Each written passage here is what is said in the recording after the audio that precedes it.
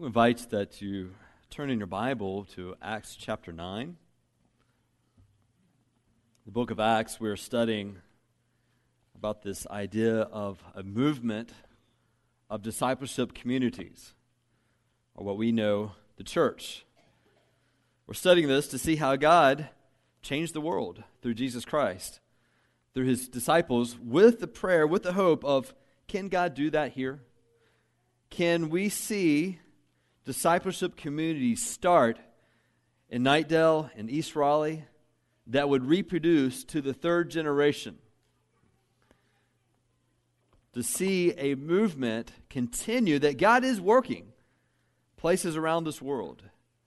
And so, as I study this, I hope you study it with a very practical, very personal study of, can I put this in my life? Can I see this happen in my life? And it's amazing when you look at the study of history and ask the question, why and how on earth did the church come to existence to begin with? It is a testimony to the power of God. There have been forces, as we have seen, all throughout history that have tried to stamp out anyone who followed Jesus Christ. The people who started were not powerful people. Yeah, you had the emperor eventually, Constantine, but before that you had hundreds of years of just normal people. And within just a few decades, it takes over the most powerful empire our history has known. How did that happen? We're going to look at it and see how it was done in a dynamic, powerful, personal conversion of an individual. It was not just joining a club.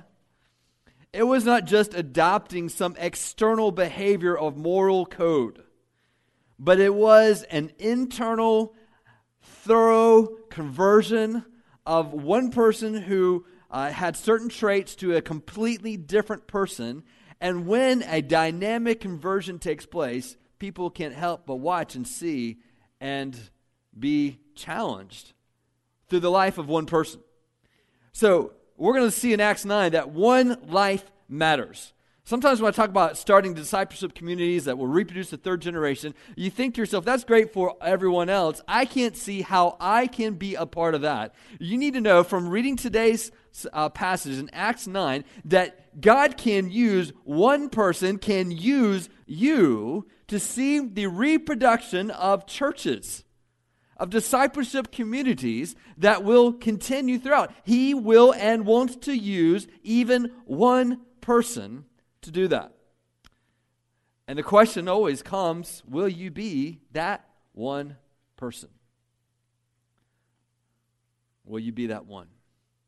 So we're going to look at the life of Saul, how he's converted in Acts chapter 9, looking at verses 1 through 19, and really see how a movement, this discipleship community movement, moves upon a person.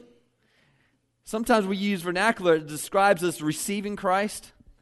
One of the things that we learn from Scripture is that Christ is receiving you. Christ is the one calling out to you. It's not like we're standing in front of some kind of sports team and says, yeah, I'll take Jesus and get him on my side. Sometimes that language of receiving Jesus kind of has that image of, yeah, I'll pick him. I want him on my team. And that's really not at all what Scripture is teaching. It is an effort of God calling you out to follow him. And we're going to see that in Acts 9. And so, in honor of this being God's Word, let's stand as we read this together. Acts chapter 9, verse 1. We're starting to see the progression of the movement, moving away from Jerusalem to Samaria. And now we've seen the first experience to go to the Ethiopian eunuch through Philip. And so it's starting to cross major barriers. And then we have this story in Acts 9. But Saul, still breathing threats and murder against the disciples of the Lord, went to the high priest and asked him for letters to the synagogues at Damascus, so that if he found any belonging to the way, men or women, he might bring them bound to Jerusalem. Now as he went on his way, he approached Damascus, and suddenly a light from heaven flashed around him. Falling to the ground, he heard a voice saying to him, "Saul, Saul, why are you persecuting me? And he said, who are you, Lord? And he said, I am Jesus, whom you are persecuting. But rise and enter the city, and you will be told what you are to do. You notice there's no response here from Saul. He doesn't say yes. He just, here's the command. Do it. The men who were traveling with him stood speechless, hearing the voice, but seeing no one. Saul arose from the ground, and although his eyes were opened, he saw nothing. So they led him by the hand and brought him into Damascus. And for 3 days he was without sight, and neither ate nor drunk. Now there was a disciple at Damascus named Ananias, and the Lord said to him in a vision, Ananias, and he said, Here I am, Lord. And the Lord said to him, Rise and go to the street called Straight, and at the house of Judas look for a man of Tarsus named Saul, for behold, he is praying. And he has seen in a vision a man named Ananias come in and lay his hands on him so that he might regain his sight. But Ananias answered, Lord, I have heard from many about this man, how much evil he has done to your saints at Jerusalem. And here he has authority from the chief priest to bind all who will call on your name. But the Lord said to him, Go, for he is a chosen instrument of mine to carry my name before the Gentiles and kings and the children of Israel. For I will show him how much he must suffer for the sake of my name. Is that persuading you? So Ananias departed and entered the house. Laying his hands on him, he said, Brother Saul, the Lord Jesus who appeared to you on the road by which you came has sent me so that you may regain your sight and be filled with the Holy Spirit. And immediately something like scales fell from his eyes, and he regained his sight. Then he rose and was baptized, and taking food, he was strengthened. You may be seated. So I understand that there's several different audiences here. There are perhaps many of you who have experienced a conversion of your soul. You've experienced God calling you out. And so this perhaps may be a reminder to you and maybe an explanation, if you've not thought about it, to how God worked in bringing you to himself. But there's also a word to you who have been converted. You have responsibilities in this story. Then there are others of you who have not been converted. You have not known the experience of God. And perhaps maybe you're here because your parents made you or because some friend brought you here and you're just kind of, trying to please them for a little bit. And you think, well, I'm kind of interested, but I'm not really interested in being a Paul. But I would just challenge you.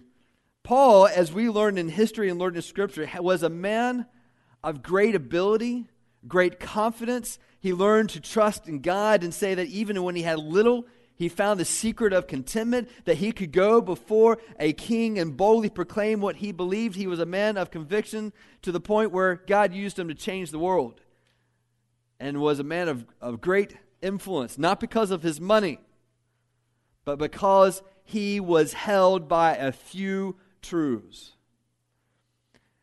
And I just thought, maybe God wants you to be someone who will make a difference in this world.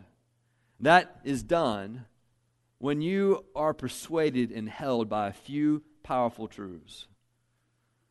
I pray that may become true of you.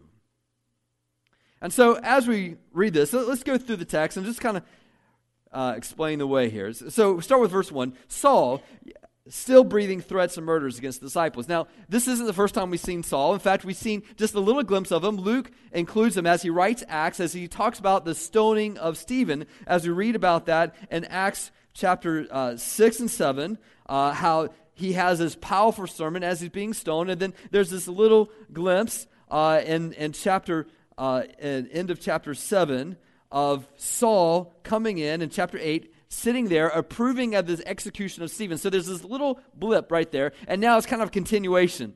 We've seen Philip, Ethiopian eunuch. Now let's get back to this guy named Saul, because God's going to use him in a mighty way. And so as we see, he is progressing in his violence against the church. Notice how it describes the people. He says he's still breathing threats and murder against the disciples of the Lord. And then you see later on, a few verses down, it describes these people as people who are followers of the way, belonging to the way.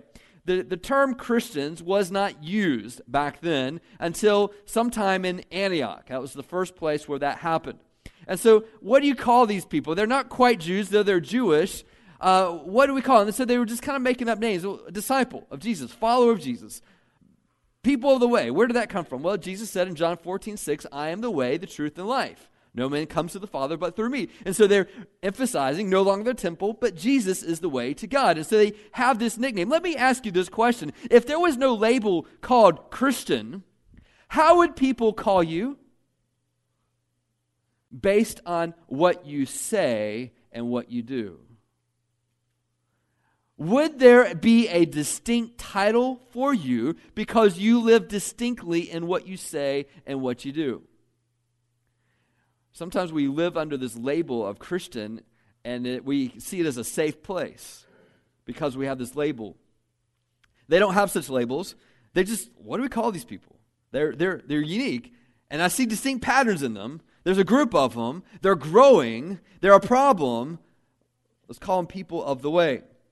And so Saul is growing in his antagonism, and now he's breathing threats, murder, and so he seeks authority from Caiaphas, the high priest, and Rome had given them authority to be able to do this, and so he sends letters to say, let's go to Damascus. Evidently, there was a growing group of Jews who were following Jesus after the persecution in Jerusalem. They were spreading out to Damascus, which is about 160 miles away, and there was a large Jewish population. In fact, we find later on in AD 60, there was about 18,000 Jews that were killed in Damascus in the Roman war. So there's a large population of them, and they are growing in their influence as Christians. And Paul, and Saul as he's known here, hates it. He despises it. And so, as we keep on reading, we see as this story goes on with him journeying to Damascus, a light shines from heaven, and we get, for the first glimpse, Paul understands one of the very first things that happens when God converts a person. God pursues his disciples. It's not us pursuing God first. God is the one who's pursuing us first. And we see it right here in the story of Saul. It kind of comes on him as you see a great light. This is the God's presence in a very visible way. It's an exceeding light. In fact, the Bible tells us in Acts 22 and Acts 26 that it was midday. It was in the middle of the day, and that this light shone brighter than the sun. All right? So you want to know what this is like, just stare at the sun, and it's not quite that bright. And that will blind you, won't it? And so here this great light is going in his life, and he falls to the ground. But there's something about what God says that brings us some evidence that God had always been pursuing him, and that this is kind of a culminating moment for Saul. And so he fell to the ground, and he heard this, Saul, Saul, why are you persecuting me? That was in Aramaic, which was the heart language of Saul. It was not Greek. It was not Latin. It was Aramaic.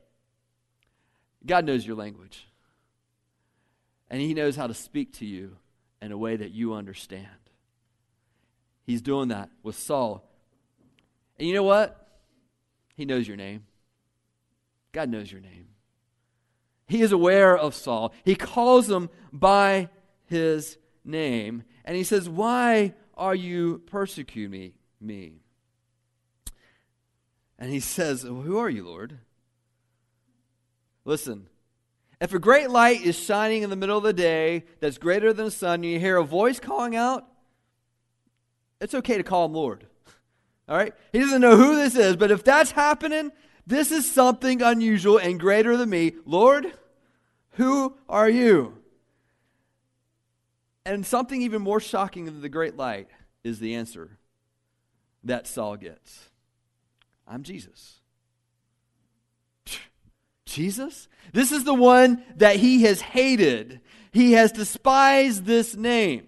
He is trying to eliminate people who bear this name. And wouldn't you know it, if a voice doesn't come from heaven and says he's Jesus, this would have been the thing that was most disturbing to Saul right here.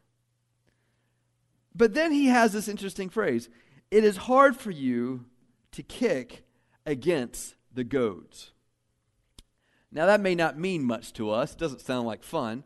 But a goad was something that shepherds would use, cattlemen would use with their sheep, their goats, the cows. And it was just basically a sharp stick, poking them. Make sure they go the right way. And so this errant cattle or sheep or goat is bucking up against it, and they're going to lose that battle. And so what God is saying is, all along the way, this pricking, this aggravating feeling, this heart pain, this irritation, this anger that you're feeling, have you ever wondered what it is you're angry about or who you're angry with, who you're irritated with? You think it's Stephen. You think it's these disciples, but you need to understand that I am the one that has been speaking to you, and you're going to lose this battle because I'm talking. So that tells us that something's happening in Saul's life when he witnesses Stephen's execution. Luke is the one that records that. He gets his information from Paul. Have you ever wondered why there's so much detail of Stephen's sermon given to us in the book of Acts?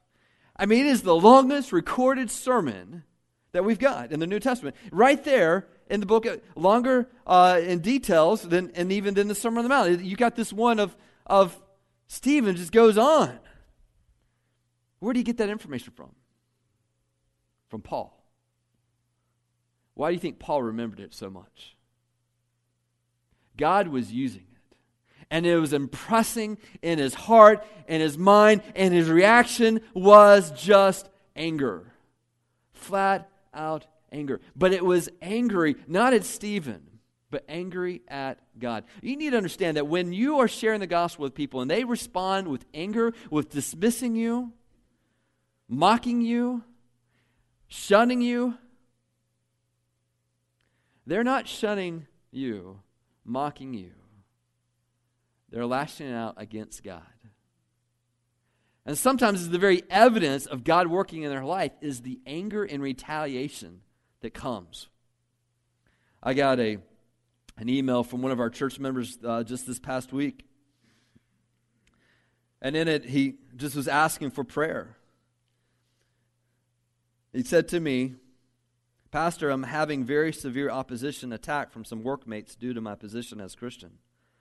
I've been called mental patient with, quote, perfect personality, simply because I said I would not be involved in their schemes. Others said it's all cult. Supervisors told me to hold my head up and emotionally drained, although I've made it to be. Just the beginning. Put me in your prayers." That's one of our church members that just was wanting me to hear that, to pray for him. And I hope that you would pray with this man in our church that's making a difference, speaking up. This is the type of thing that's happening and will happen. You will be called mental patient. You will be called crazy. You would be called, you're just not smart. You're being dumb. You're being duped. And people like you need to be eliminated.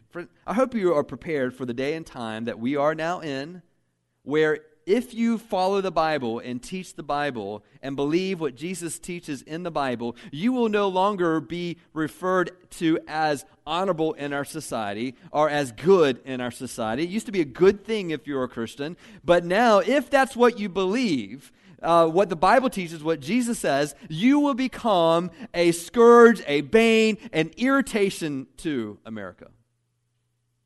That's happening. It will happen. And so here Saul is responding to this, and he's revealing that it is God who is working in his life.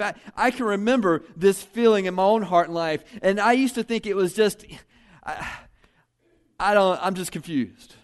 And that was just the way I described it. I'm just confused. Sometimes I feel very, very miserable. I will tell you that for the 2 years before following Jesus Christ as my Savior and Lord, I was probably one of the most sullen teenagers around. I was unhappy. Nothing could make me happy. And you could have chalked it up, well, he's just being a teenager. maybe. But what was really going on in my heart was that I was not happy because God was not allowing me to be happy. Because I was not following Him, and it was bothering me. And here's what I told myself. You know what? I'm just going to push this off until maybe I get married and have children. Because then it seems profitable to me to follow Christ then. But let me have my 20s. Let me have my teen years to do what I want to do. But I was one of the most miserable times of my life was during this period. Here, Saul was irritable. It is the pursuit of God that's going on. So what happens when he hears this voice? He is recognizing that it is God who is working. When you realize that is a major moment of the Spirit's work in your life, that it is God. That was what happened to me in 1989 when I realized it's not just me, it's not these crazy thoughts that I'm having, it's not just these doubts I'm feeling, it is actually God speaking to me. And at that moment when I realized God speaking, I had a major decision that was in front of me, and I could not dismiss it because I thought it was just myself, or just my friends, or just my parents talking. It was God that was speaking to me. And so that's this moment that Saul realizes, oh, that's you. And I want you to catch something. Who does Jesus identify with? Who does he say he's persecuting? When Saul is persecuting followers of Jesus, Jesus sees it as attacking himself. He identifies with God's people. He calls the church himself. This is my body. People think that sometimes, I don't really need to go to church because, they're just a bunch of hypocrites anyway. So, a couple thoughts there. You must be better than the church. I guess you are better than the people that come to church. You're not a hypocrite. You're better. If you are too good for the church, you're too good for Christ. The church is not a collection of people who have it all together. They're a collection of people who sees that God can put them together. And that's their hope. That's their plea.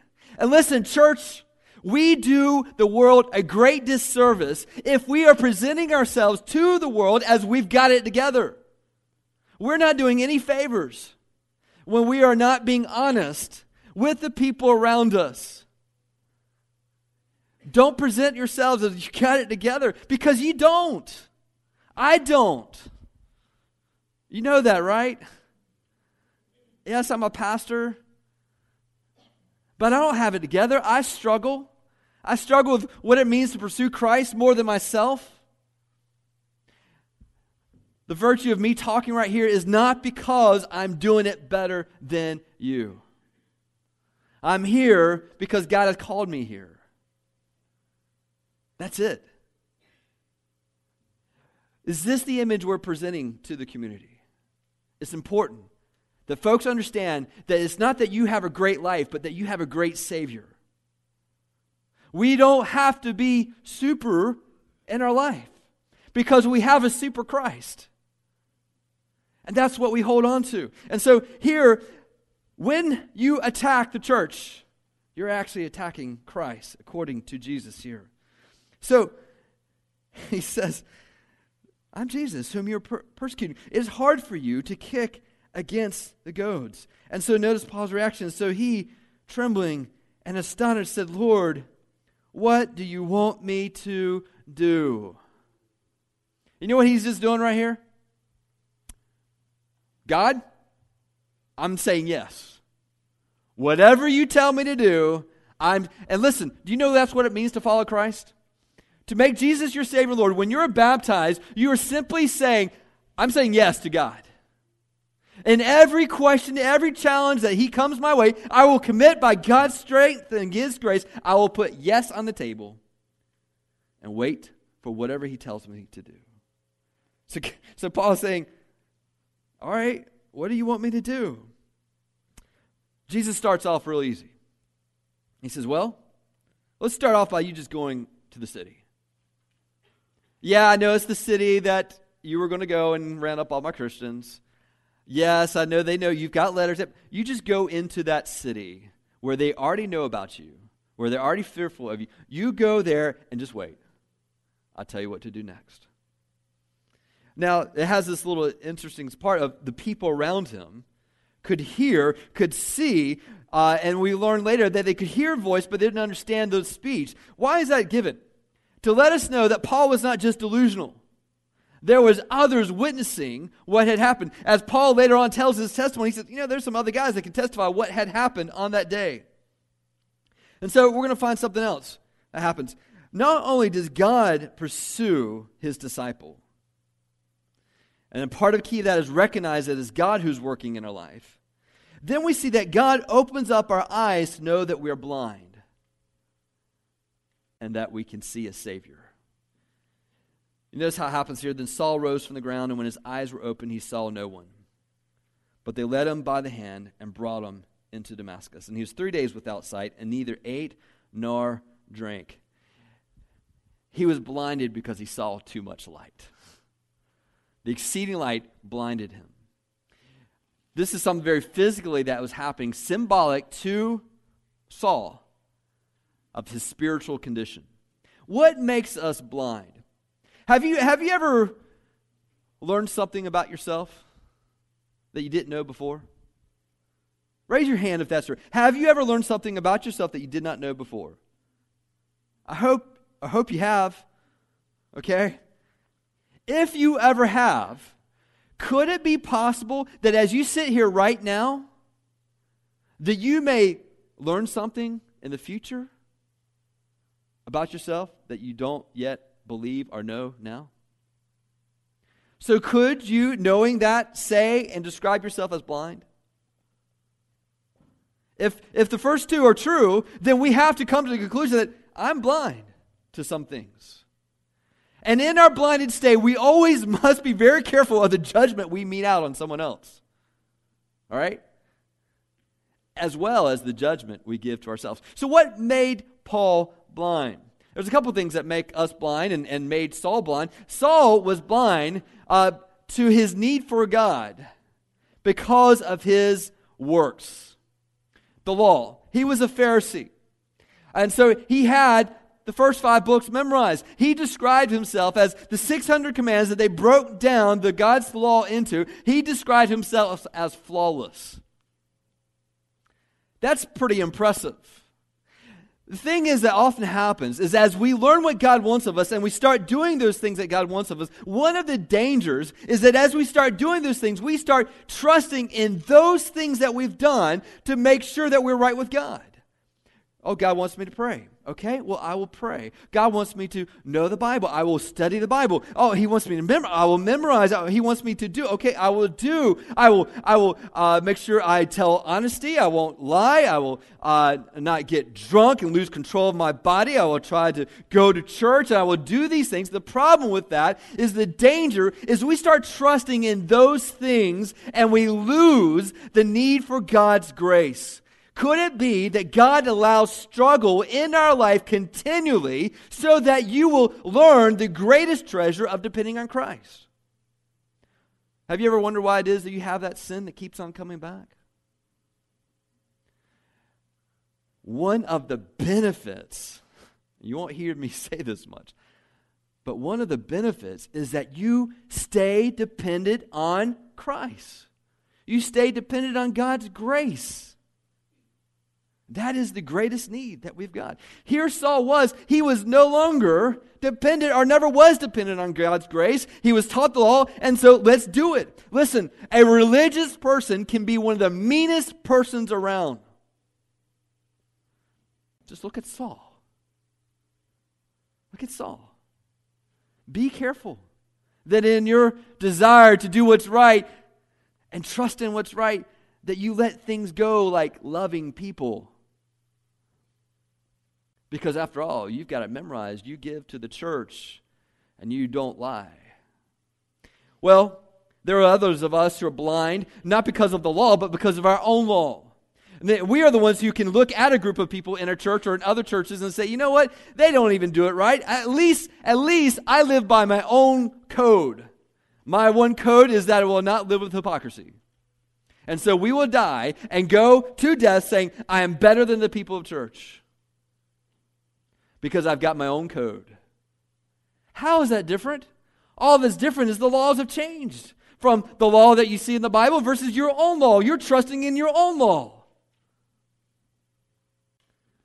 We can be blind because of our law. We can be blind because our desire to do what we want to do and not obey God. I want to have fun. People talk about sin's not fun. Really? I'm not too sure. There is a season where it can be fun. But here's one of the things, is we start doing it and we enjoy it and we see some benefits that come from it, but then what we don't get, we get blind to is realizing the repercussions of it. We don't see one broken relationship in our heart after another and that our memories are nothing but memories of broken relationships. We can't see that initially. We can't see the fact that the things that we go to for enjoyment are the very things that can kill us and rob us of fun. We can't see it. We become blind to that. And so Saul is realizing this, and God is opening up his eyes. And so, listen, God saves you. And one of the ways he converts you is to open up your eyes to see your need for a Savior. And he will do it by breaking the thing you worship before you worship God. We all worship, you all worship stuff. We all worship. We are constantly making various idols to worship. And what God will do is he will say, okay, I'll allow you to go down that way and then show you the bankrupt aspect of that which you're living for. One of the things we may have to wait, someone you're praying for to be converted, you may pray, God, will you break and show them the broken nature of their idol?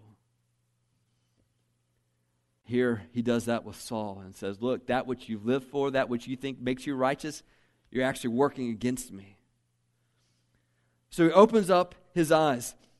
And so then we see how this happens. They led him by hand, brought him to Damascus, and he was 3 days without sight and neither ate nor drank. Now there was a certain disciple at Damascus named Ananias. To him the Lord said in a vision, Ananias. And he said, here I am, Lord. This is the third lesson I want to bring to you about how God converts people. God pursues his disciples, haunts them, convicts them of the sin. God opens up their eyes so they see a need for a Savior. These tells us how to pray. But the third thing that God will do and has done is that God will use his people as his mouthpiece. He brings in this man named Ananias. We don't really know much about him. You don't really hear much about him after this. Just comes into the story a couple times. And it basically says to Ananias, I want you to go and I want you to share the gospel. I want to use you so that he will be healed. You will pray for him so that he'll be healed. And you will pray for him that he'll receive the Spirit of God. Thereby he can be my follower. Now, it seems like while Jesus was talking to him that Jesus could have done that, don't you think? I mean, while you're talking, while you blinded him, while he's there saying Lord to you, why don't you just go ahead and tell him, explain to him the gospel. Explain to him how he died for you and rose again. And just say, Jesus, couldn't you have led him in a prayer of salvation? He didn't though, did he? Why? He had opportunity. The only reason I can come to terms with is that he just wanted to use his people. He wants to use, if you are saying that you're converted, you've got the power of God working in your life, if that's you, God wants to use you to be the mouthpiece of his gospel. So here's Ananias. There's two people that we see use. One's Stephen. What kind of person does God use as his mouthpiece? He uses Stephen. We've talked about him already. But what was the moment that changed, that radicalized Saul? What radicalized Saul? Was it not Stephen, his stoning, his looking to Jesus, his forgiving those who were stoning him, whose life drained right in front of his eyes? That moment when a disciple had his life falling apart around him and he looks to Jesus. Listen, you want to make a difference? You want to change someone's life? You want to be a mouthpiece for God and see them come to know the Lord? It may be that God puts you in a place where your whole life falls apart and all you can do is see Jesus. That was the moment that radicalized Saul, where he could not deny that there's something going on, that if I don't stop this, this is going to take over the world. You know how God grows His church? By taking His children and letting them be led as lambs to the slaughter, who trust and love that no death, no power on this earth can separate them from, and they go with their knees to the beach sand and the head down, calling on the names of Jesus. I'm praying that some of those hooded, black-figured people would be but Sauls and they don't know it yet. That's how God has always worked. Ever since Jesus died on the cross and He said, I want you to come after me. I've got a mission to take this and grow the church, and there is suffering yet to be done. There's suffering lacking. You notice how He describes Saul to Ananias. We see Stephen, someone who looked to Jesus when their life falls apart. And Ananias was someone who desired to obey Jesus more than feared the dangers. Did Ananias have fear? Well, you read the text. You tell me. He says, Ananias, here I am, Lord. Just like Saul, my yes is on the table. Whatever you call, here I am. Some of you need to pray that this morning. Here I am. Whatever you may be saying, I'm going to say yes to. Here I am, Lord. So the Lord said to him, rise, go to the street called Straight. Okay, I know where that is. I can do that. Inquire at the house of Judas. Okay, I can do that. For when Saul called Saul of Tarsus, for behold, he is praying, and in a vision he has seen a man named Ananias coming in and his hand on him so that he might receive his sight. Then Ananias answered, Lord, I've heard from many about this man, how much harm he has done to the saints of Jerusalem. And here he has authority. I've heard he has authority from the chief priest to bind all who call on your name. Do you think he was afraid? That sounds like fear to me. It's kind of like he's telling God, hey, God, you know about him? Let me give you an update.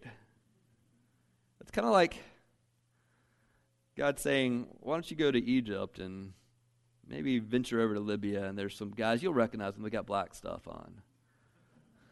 They have a little black flag. I've told them that they've had a vision, though. And they said a man named Trey's coming. Or Jeanette. Angie. I'm told them they're coming. Talk about throwing you under the bus.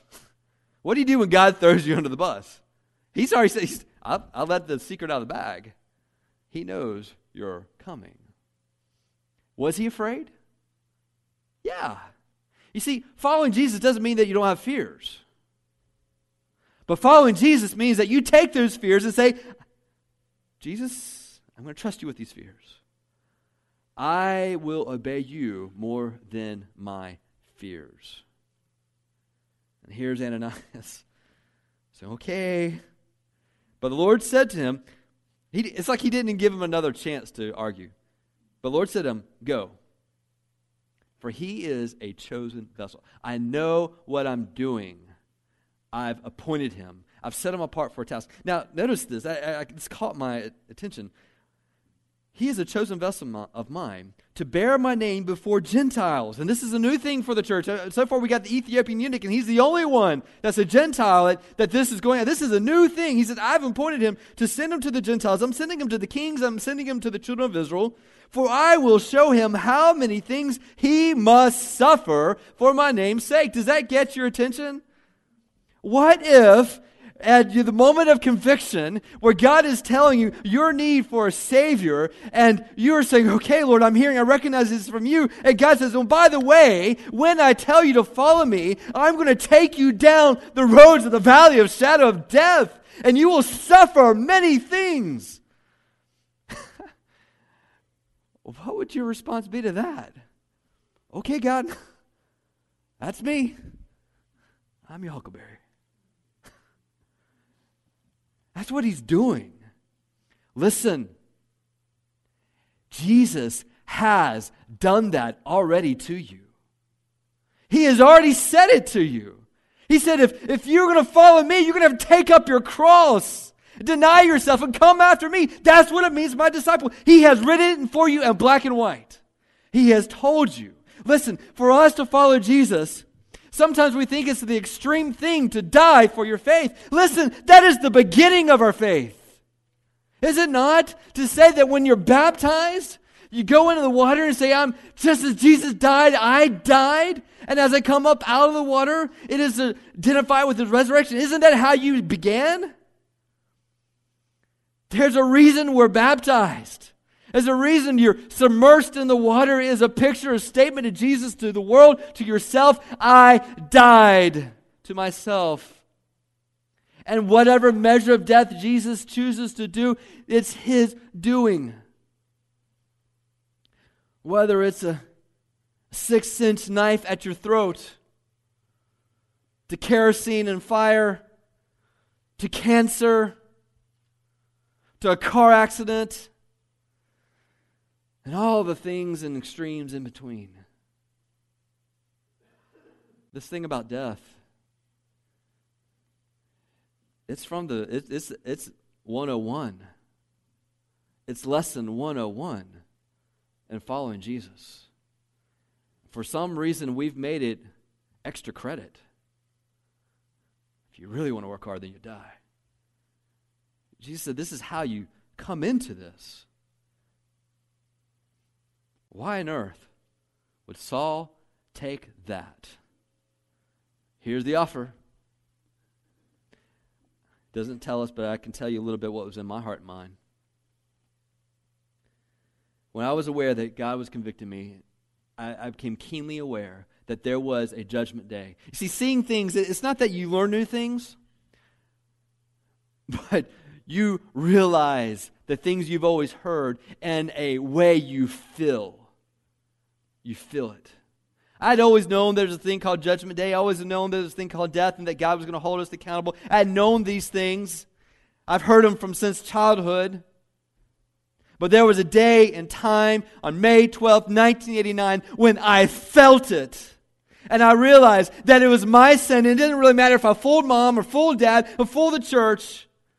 And I could not fool God. And there was a moment where God was going to hold me account for my sin, and I felt it. And I realized that I had a choice because it was God speaking. That God could continue to speak, and I could answer, and I could have Him speaking to me the rest of my life. But if I deny Him now, the other alternative was I would spend the rest of my life not hearing from God. And listen, the thing that scared me most was not hearing from God the rest of my life.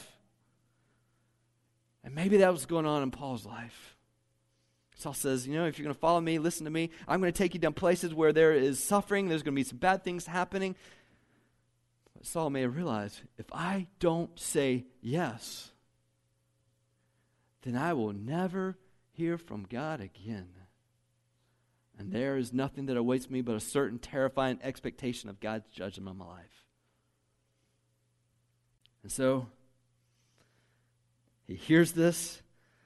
Ananias is hearing this. And you remember what we learned last week? When God calls us to gospel conversations, He will always prepare the person you're talking to. He will prepare them. And that's what he confirms and reassures Ananias. Ananias, it's okay. Yeah, that's the right guy. He does this thing. Yes, he will do that. But I have prepared him. Join with me in that work. And so he goes. Ananias went his way and entered the house, and laying his hands on him, he said, Brother Saul.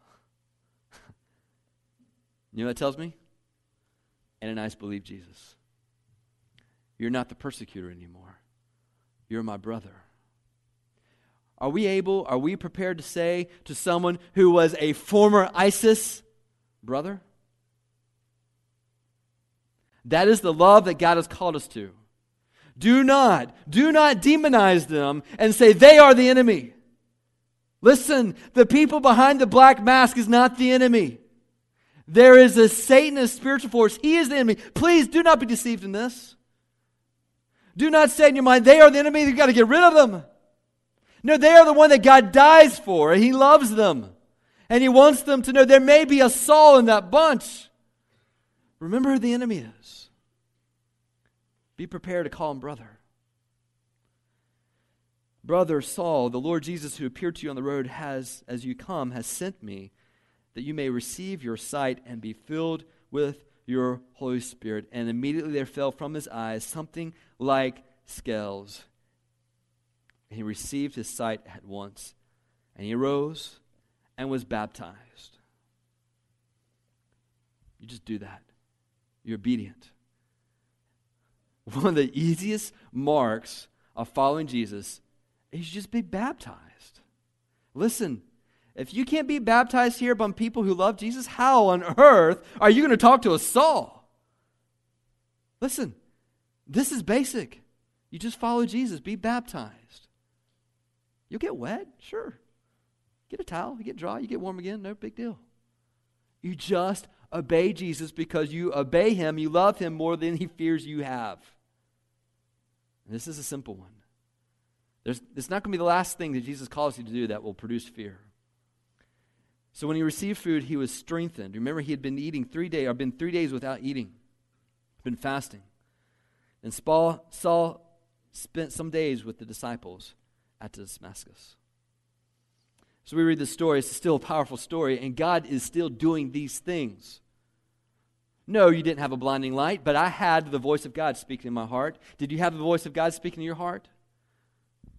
Yes, I didn't get blinded by light, but I was blinded by my sin, and God showed me how I was blinded to my sin. Did God show you your need for sin, for a Savior?